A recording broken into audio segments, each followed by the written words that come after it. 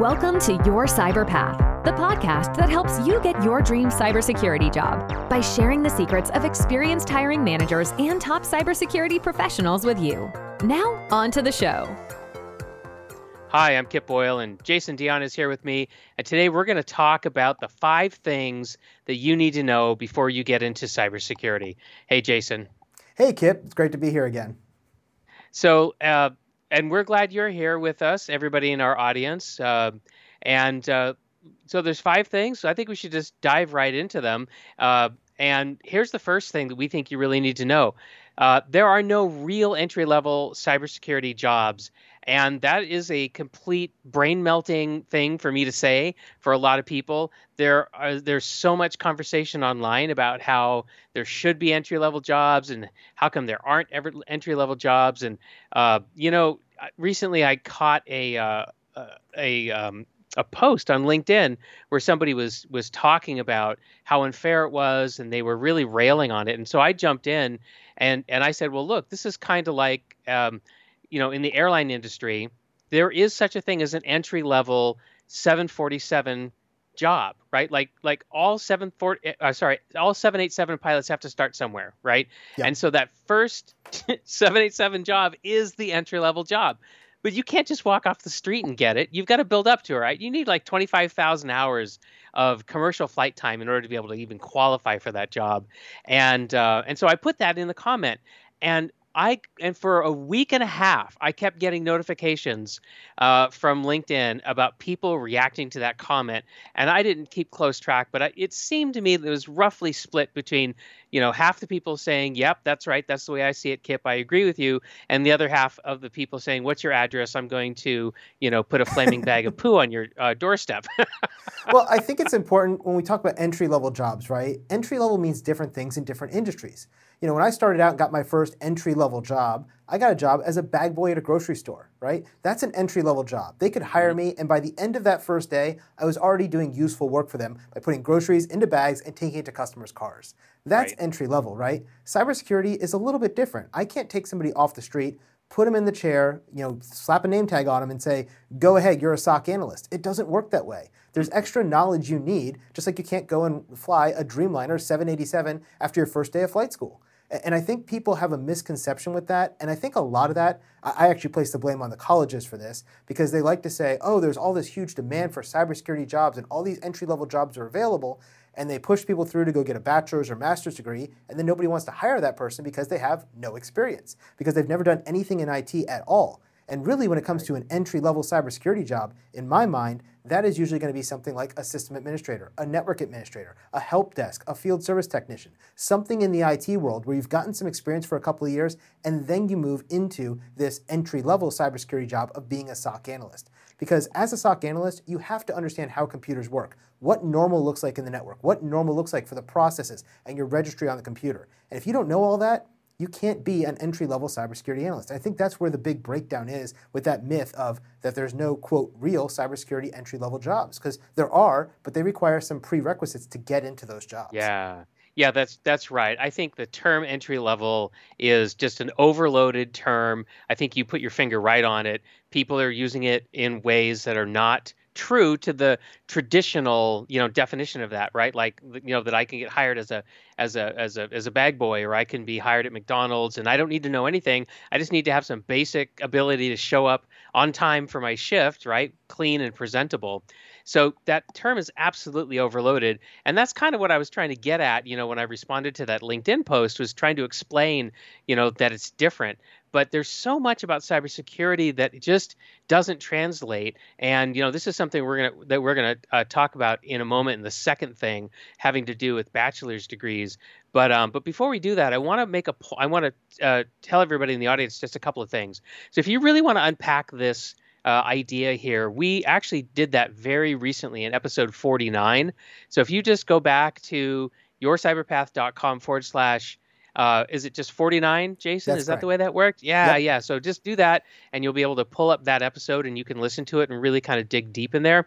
The other thing I'd recommend is go to cyberseek.org, and when you go over there, they have a career pathway. That's one of the things that they offer. And when you go over there and click on that, you're going to see exactly what we're talking about. You're going to see 4 columns of different types of jobs. And on the left, it's going to start with feeder role. And then the next column over is entry level. So right there on the cyberseek.org website, which I think of as sort of like the master directory for, what's going on in the job market, right there, it talks about exactly what Jason was just explaining. Yep, exactly. So again, it's yourcyberpath.com/49. It'll take you right to episode 49, which is why entry-level jobs aren't really entry-level. All right, our second one is that a cybersecurity's bachelor's degree or master's degree is going to guarantee you to land a job. Or you can get a certification and it's going to be your golden ticket to employment. Now, really, this is not true. You can get a degree at either a bachelor's or master's level, and you can get a certification, and it will help you get a job, yes. But it is not going to be the golden ticket that's going to automatically get you the job. What I always tell my certification students is the certification does not guarantee you a job. Instead, it's going to help you get the interview. And then when you're in the interview, you can impress that hiring manager with your knowledge, your skills, maybe your experience if you have it, and that's how you're going to get a job. It's an invitation to the ball. It's not a guarantee that you're going to get a dance. Oh, I love it. I love it, man. Is there a glass slipper somewhere in this? If it fits, you get the job. Yeah, right. That's right. If your foot can fit in the glass slipper, you get the job. That's great. That's great. And so, I see this all the time, and it's actually tragic, Jason. It goes from what you said a moment ago, where you said that that universities and colleges are telling people if you just get your bachelor's degree or your master's degree, there's all these entry level jobs waiting for you. Well, I have met lots of people who have done exactly that, taken on tons of debt. And they're walking around like zombies because they can't get interviews. The interviews that they sometimes get don't go past the first one. And I feel awful for people who get themselves into the situation.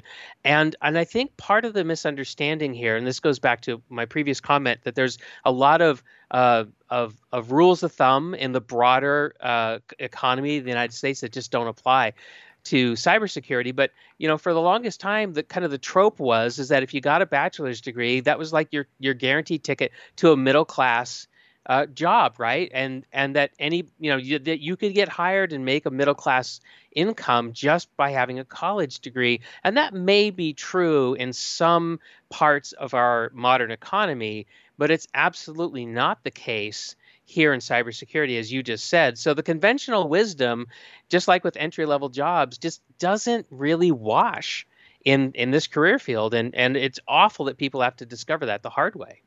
Yeah, I think one of the biggest mistakes I see people make is not necessarily the bachelor's degree, but I see a lot of people who go and get their bachelor's and their master's degree, and they've never worked a day in their life at a regular job. So then they come up to me as a hiring manager, and they're asking for a job, and they have a master's degree with all that student loan debt. And so they're looking for a first-time job, trying to make $80,000 to $100,000 or $120,000 a year, and they have zero experience. They may have a couple of certifications, they have a master's degree, and they think that makes them qualified. And unfortunately, it doesn't, because for those level jobs, I need somebody with experience. And so for you to start at the beginning of that pipeline with a master's degree is going to be way too little money for you. And so you've kind of overextended yourself. Where I see the benefit of degrees inside of our field is once you've had a job, you've worked for a couple of years, and you're trying to make the move into management, that's usually when we're looking for that bachelor's or master's degree. If you want to be the SOC director, I'm going to expect you to have a master's degree, but I'm also going to expect you to have 5 or 10 years of experience being a SOC analyst. And so if you have the degree with no experience, I'm not going to make you the SOC director. Similarly, if you have a degree and no experience, I may or may not be able to hire you on as an entry-level SOC analyst because at least you'll have the knowledge and the background. But again, it's going to be harder when you're going against somebody who has 3 or 4 years in the field as a cybersecurity technician or a security administrator or a network administrator to make that leap. So what is our third one, Kip? Yeah. Okay. So wait a minute. Before we go on to the third one, can I just mention that we've got a couple of podcast episodes that people can listen to if you want to unpack this some more. There is more to say, but we're not going to say it today. So if you want to go grab episode 55, which is a very recent one where we talked about which cybersecurity certificate you should get, and actually we have another episode. I mean, get in the Wayback Machine, Mr. Peabody, because this goes back to episode number 4, which is where we did a survey to find out what people's big questions were about getting into cybersecurity. And this was actually one of the big questions, which a lot of people thought that the only way they could get into cyber was by having formal training, bachelor's degrees, certifications. And so anyway, so we busted that myth. But let's go on to the third thing that you need to know before you get into cybersecurity. And this one's also very difficult. It really, people really struggle with this, right? But you have to have experience or no one will hire you. And that's just what you were saying, Jason. And this is a catch-22 for a lot of people. And they complain and they get really bitter. And they're like, well, the reason I don't have experience is because nobody will hire me, but nobody will hire me because I don't have experience. And oh, it's awful. It's really awful. But I'm sorry to say it's true. It's absolutely true. Yeah, I mean, when we look at hiring somebody, right, there's three things we're looking for. We're looking for experience, we're looking for certifications, and we're looking for degrees. And we look at them in that order. Experience is paramount, but experience won't get you the interview if you don't have the certification that matches my ATS search criteria, and so we're not even going to see your application in the hiring pile. So you need to have that certification to make it through the filter. But then when you go to that interview, it's all about your experience, and your experience is going to be asked about, and it's going to be shown through your questions and answers you're giving in that interview. And that's really how you land the job. So it has to be this combination of those two things. And if you don't have experience, there's a lot of different ways you can work on getting experience. What are a couple of key ways you'd recommend, Kip? So here are the two top ways that I tell people. Number one, build a home lab. And in the past, that meant going and getting physical hardware. Some people I know actually got like a rack from a data center, right? An old surplus rack or something like that. And they would actually rack like a router, a switch, a couple of servers, whatever. And then they'd get like a KVM switch so they could share one keyboard, one monitor, and one mouse with all of that gear. And you don't need to do that anymore. I do not recommend that anymore because everything is going to cloud. So really what you need to do is still build that home lab, but do it in AWS or do it in Azure, wherever, whatever cloud provider you think makes the most sense based on the employer that you're trying to get your job with. But that way you have a safe little sandbox. You can play with all this technology and you know what? You can blow it all up. Not a problem. You press a button and it just kind of goes right back to its default settings. It's a nice, safe place to figure out how all this stuff works. And that's a particularly good way to go about it when you're trying to get your A+, your Network Plus, and your Security Plus, right, Jason? Yeah, most certainly. I use cloud-based labs in all of my courses at diontraining.com. So when students buy a course from us for A+, Net Plus, Security Plus, CISA, Pentest Plus, whatever it is, we have 40 hours of labs that are pre-built with different challenges in there for you to work through those things. So if you're doing Pentest Plus, you're going to be hacking into machines and learning how to throw these exploits. Then you should go off and build your own lab and expand on that knowledge even further in a non-directed way. And I really think labs are a great way to show experience, especially when you're sitting down with the hiring manager and they ask, have you ever used Nmap to do a scan? You can say, yes, I have. I scanned all these different servers, machines, and I saw these type of things in my cloud environment that I've built. And it shows that you're really going after it and you're building experience on your own. So I think that's a really good suggestion. You said good too. What's the second one? Yeah, so the second one is you need to volunteer, all right? Because here's the thing. Cybersecurity skills are in short supply. You know that. That's why you're trying to break into this industry. Well, it turns out that there's a lot of nonprofit organizations out there who absolutely could use your help, but they can't afford to pay anybody or not very much in order to get this kind of help. So what a match made in heaven, right? You're trying to learn, you know something, you're willing to study, you're willing to put in the time. Well, these folks are just waiting for people like you to come along. So think about a cause that's important to you. Could be anything at all. Could it be have something to do with animals? Could have something to do with the environment? Could be some kind of a human services organization or a religious institute. Doesn't matter. Just something that appeals to you, and then start going out there, making contact with decision makers in the types of organizations that you would like to contribute to, and tell them, hey, I'm learning cybersecurity, and I see that you have a website. Can I help you make sure that that website is attack resistant, or whatever it is they have, an email server, or just take a look at them and just approach them and start someplace. Now, you may be turned down the first time you go because they don't know you, but be persistent, be willing to offer references, be willing to start small so you can build trust.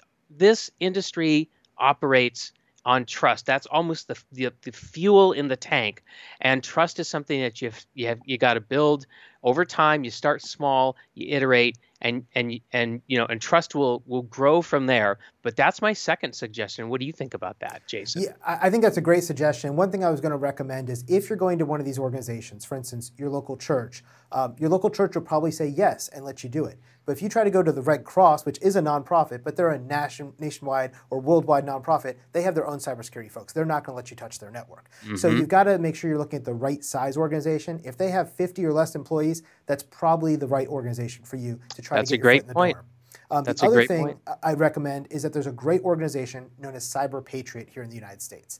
And they actually work with high schoolers, and they have different teams of high schoolers who play in these capture the flag competitions of attack and defend. And they're always looking for mentors. So guess what? They're not going to ask, do you have a job in cybersecurity? They're not going to ask what certifications you have or what degrees you have. If you want to volunteer and be part of the team and help mentor those folks, they will take you, because every high school is trying to field a Cyber Patriot team. And not every high school has a cybersecurity expert. So it's a really easy way for you to get in and build the experience. And I can tell you, when I see that on your resume, I know that you're going out there and you're doing attack and defend type things. You're learning, you're growing, and you're making use of that skill set. And that's really going to help you in the job market. Yeah. And I think the final thing I want to say about this is don't confuse experience that you are paid for versus experience that you are volunteering for. I've had people say to me, well, I don't have experience, and then I'll unpack a little bit what's going on. Turns out they have a ton of experience, but they thought they had to be paid in order for it to count.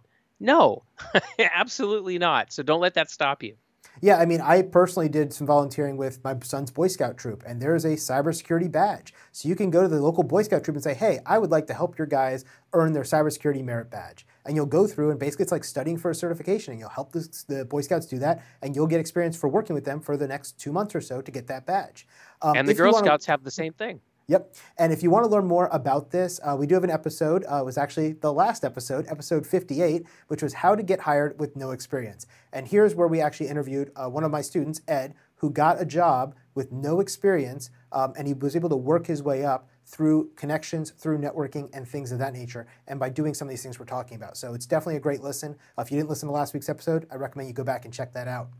Kip, our number 4 tip I'm going to give is that salary expectations have to be in pair with reality. And I see a lot of people who have this expectation that they're going to get their first cybersecurity job and they're going to make $100,000 a year on day one. And that's just not the reality for most people in most places here in the United States. What are your thoughts on salary expectations? How can people have a better, realistic view on what they should expect to see?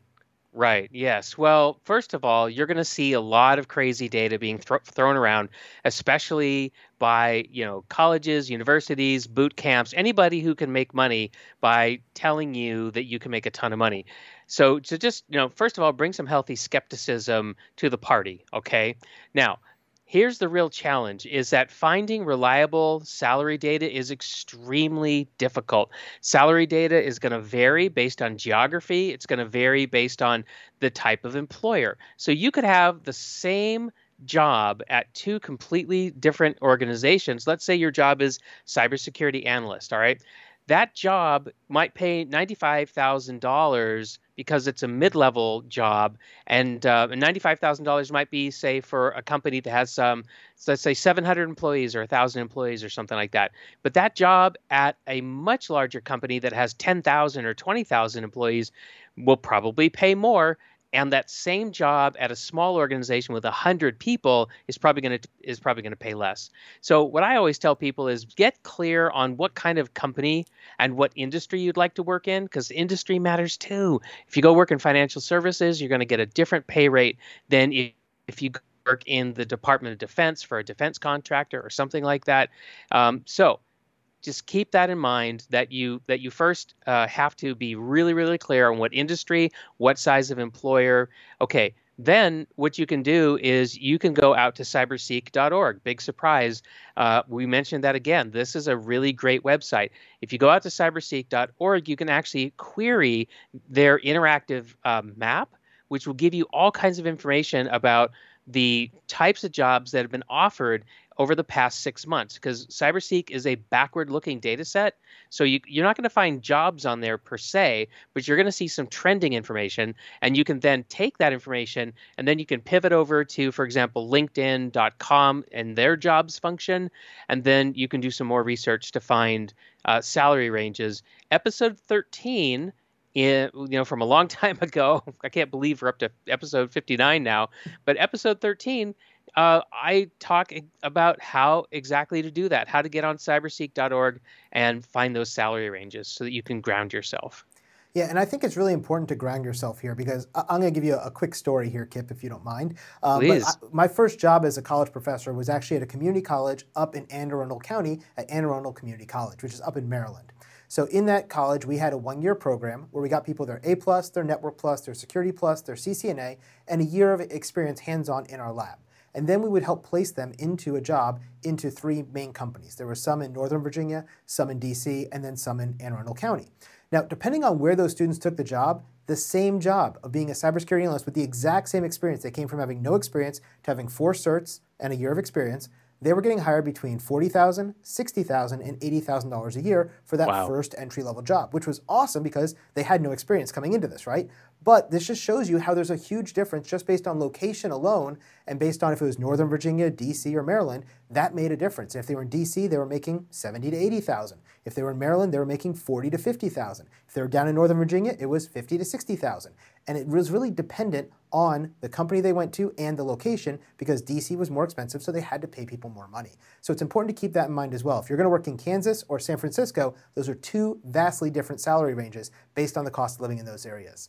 Yeah. What's our... Well, I was going to say, Jason, there's one more wrinkle that I think we should mention for folks, which is because of the COVID pandemic and the quarantines, some companies are actually switching to workforces that are remote. Sometimes it's all remote. Sometimes, there's just large quantities of people who are remote, and some people are still coming into the offices. And the kind of feedback that I'm getting on that is that some organizations are actually trying to do kind of like a salary arbitrage, right? So they'd say like, well, if you come work in the San Francisco office, we'll pay you $200,000 a year. Or you can stay in Kansas City and we'll pay you $150,000 a year or $120,000 a year or whatever, because they know that a $200,000 salary isn't going to go very far in San Francisco, but it's going to go really far in Kansas City. And so they feel like, that gives them permission to vary the salaries based on where the person is located at. Now, I don't even want to unpack the question about, is that ethical? Is it fair? Is it legal? Whatever. I'm not trying to, kind of go there. I just want to point out that's kind of a new thing that I've never seen before. In the past, remote jobs were pretty much salaried at what it was all pretty much the same across the board. But I've just noticed that some employers are starting to vary that. So, right. So that's 4 down, 1 to go. You ready for the 5th one, Jason? Yeah. What do you have for number 5? So the 5th thing that you need to know before you get into cybersecurity is that there are more than just network penetration testing jobs. Big surprise. I don't know if you knew that. If you're listening to this episode right now and you're like, yeah, I want to be a pen tester because, that was what, the movie that I watch or whatever, the television show that I watch. And that's kind of, mostly what you've been exposed to. Well, there's way more jobs than that. And then, by the way, Hollywood also kind of lies to us sometimes.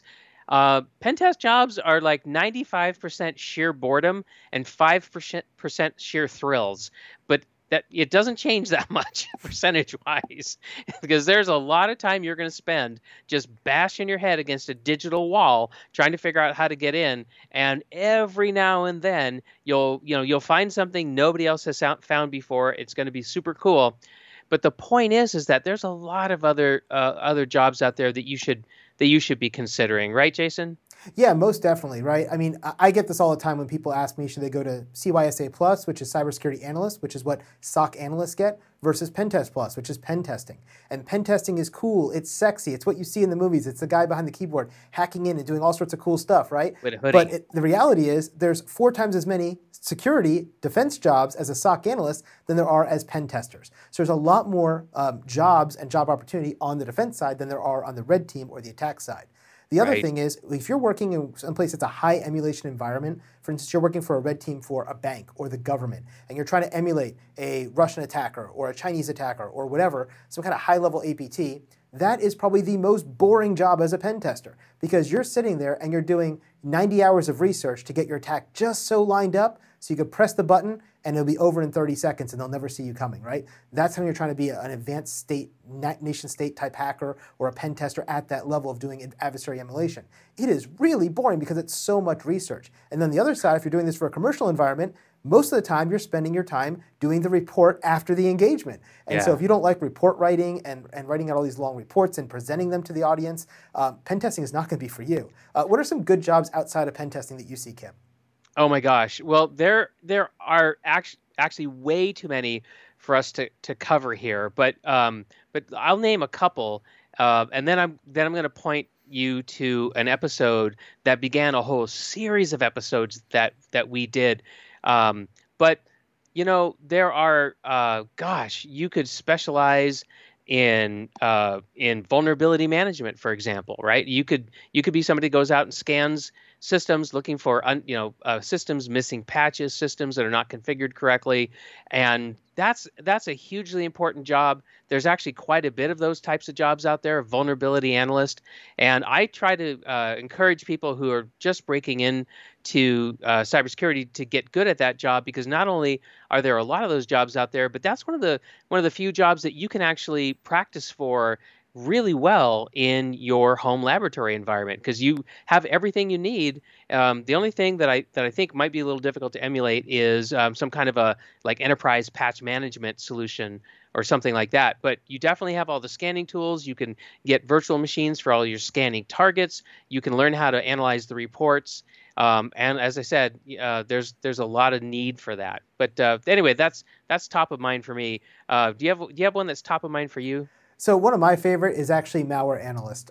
It's a lot of fun. If you like to be a kind of a code geek, you can go in and reverse engineer code. You can look at the binaries. You're trying to undo what the bad guy did to try to obfuscate the malware. And I just find that to be a lot of fun. And it's one of those things that it takes a higher skill set, so there's less people competing for those roles. And so if you can prove to me that you can do that because you've experienced working on something like the Metasploit project or something like that, doing some of that volunteering, that would be able to get you into the door pretty easily, because there's not nearly as much competition for those roles, because it does require a lot of skill and a lot of programming background. So that's another one. IT auditor is another one I see a lot. People coming in from a management position or a accounting background, they can move into an IT auditor background, and they can work if you're really good with checklists and procedures. That's another good one inside of the way to kind of step your way into the role. And I know you mentioned the episode. It's episode 31, and it's called All the Jobs in a Large Cybersecurity Organization.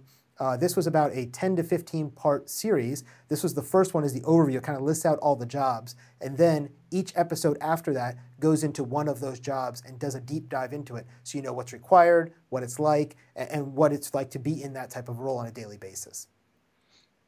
Yeah, I think you should check that out. And we tried to make every episode in that series self-contained. There's actually a placemat. Well, we call it a placemat, but it's just sort of like an overview of the different services and the different teams in a typical large organization cybersecurity org. And also in every one of those episodes, we invited a guest, somebody who has a significant amount of work experience in those areas that we reviewed. And so if you want to hear from a person who works in, for example, cybersecurity architecture, well, we have somebody in that episode who can tell you what it was actually like for them, how they got into it, how they got started, how did they move up in their career. So tons of value packed into each of the episodes in that series. So, okay. So those are the 5 things, right? Yeah, so those are the 5 things. So I'm just going to recap them again real quick. Number 1, there are no real entry-level cybersecurity jobs, and you can look at episode 49 for that. We have number 2, a cybersecurity's bachelor or master's degree will not guarantee that you're going to land a job, and no certification is really your golden ticket to employment. And this was in episode 55 or episode 4. You can also go into tip number 3. We were talking about you must have experience or no one is going to hire you, but you can't get experience without getting hired. And that makes it a fun conundrum, right? Well, if you look at episode 55, you'll see how one of our students did just that. They got hired without the experience. 58. And then we had 58. Yes, 58. What did I say? I think you said 55, but I wanted to make sure everybody knew it was really 58. Sorry. Episode 58, which was last week. And then number 4, salary expectations. You need to understand you're not going to make $100,000 a year on day one, most likely, and you need to make sure you're pricing yourself right. Look at episode 13 for that. And then number 5, there's more than just pen testing roles, and a lot of the jobs can be boring, and even pen testing can be boring, but a lot of these jobs can be fun, and it really is what you make of it. And that series began on episode 31 with a great overview. So that is our episode for this week, and if you like the show, we would really appreciate if you could jump on over to iTunes and leave a review. Reviews are really the best way to tell podcast algorithms that you love the show and you want others to find out about it as well. So I'd really appreciate it if you could take a moment and just leave a quick review. Thanks. We'll see you next time. Thank you for listening to this week's episode of Your Cyber Path. Don't miss an episode. Press the subscribe button now. If you would like to learn more about how to get your dream cybersecurity job, then be sure to visit yourcyberpath.com, where you can access the show notes, search the archive of our top tips and tricks, and discover some fantastic bonus content.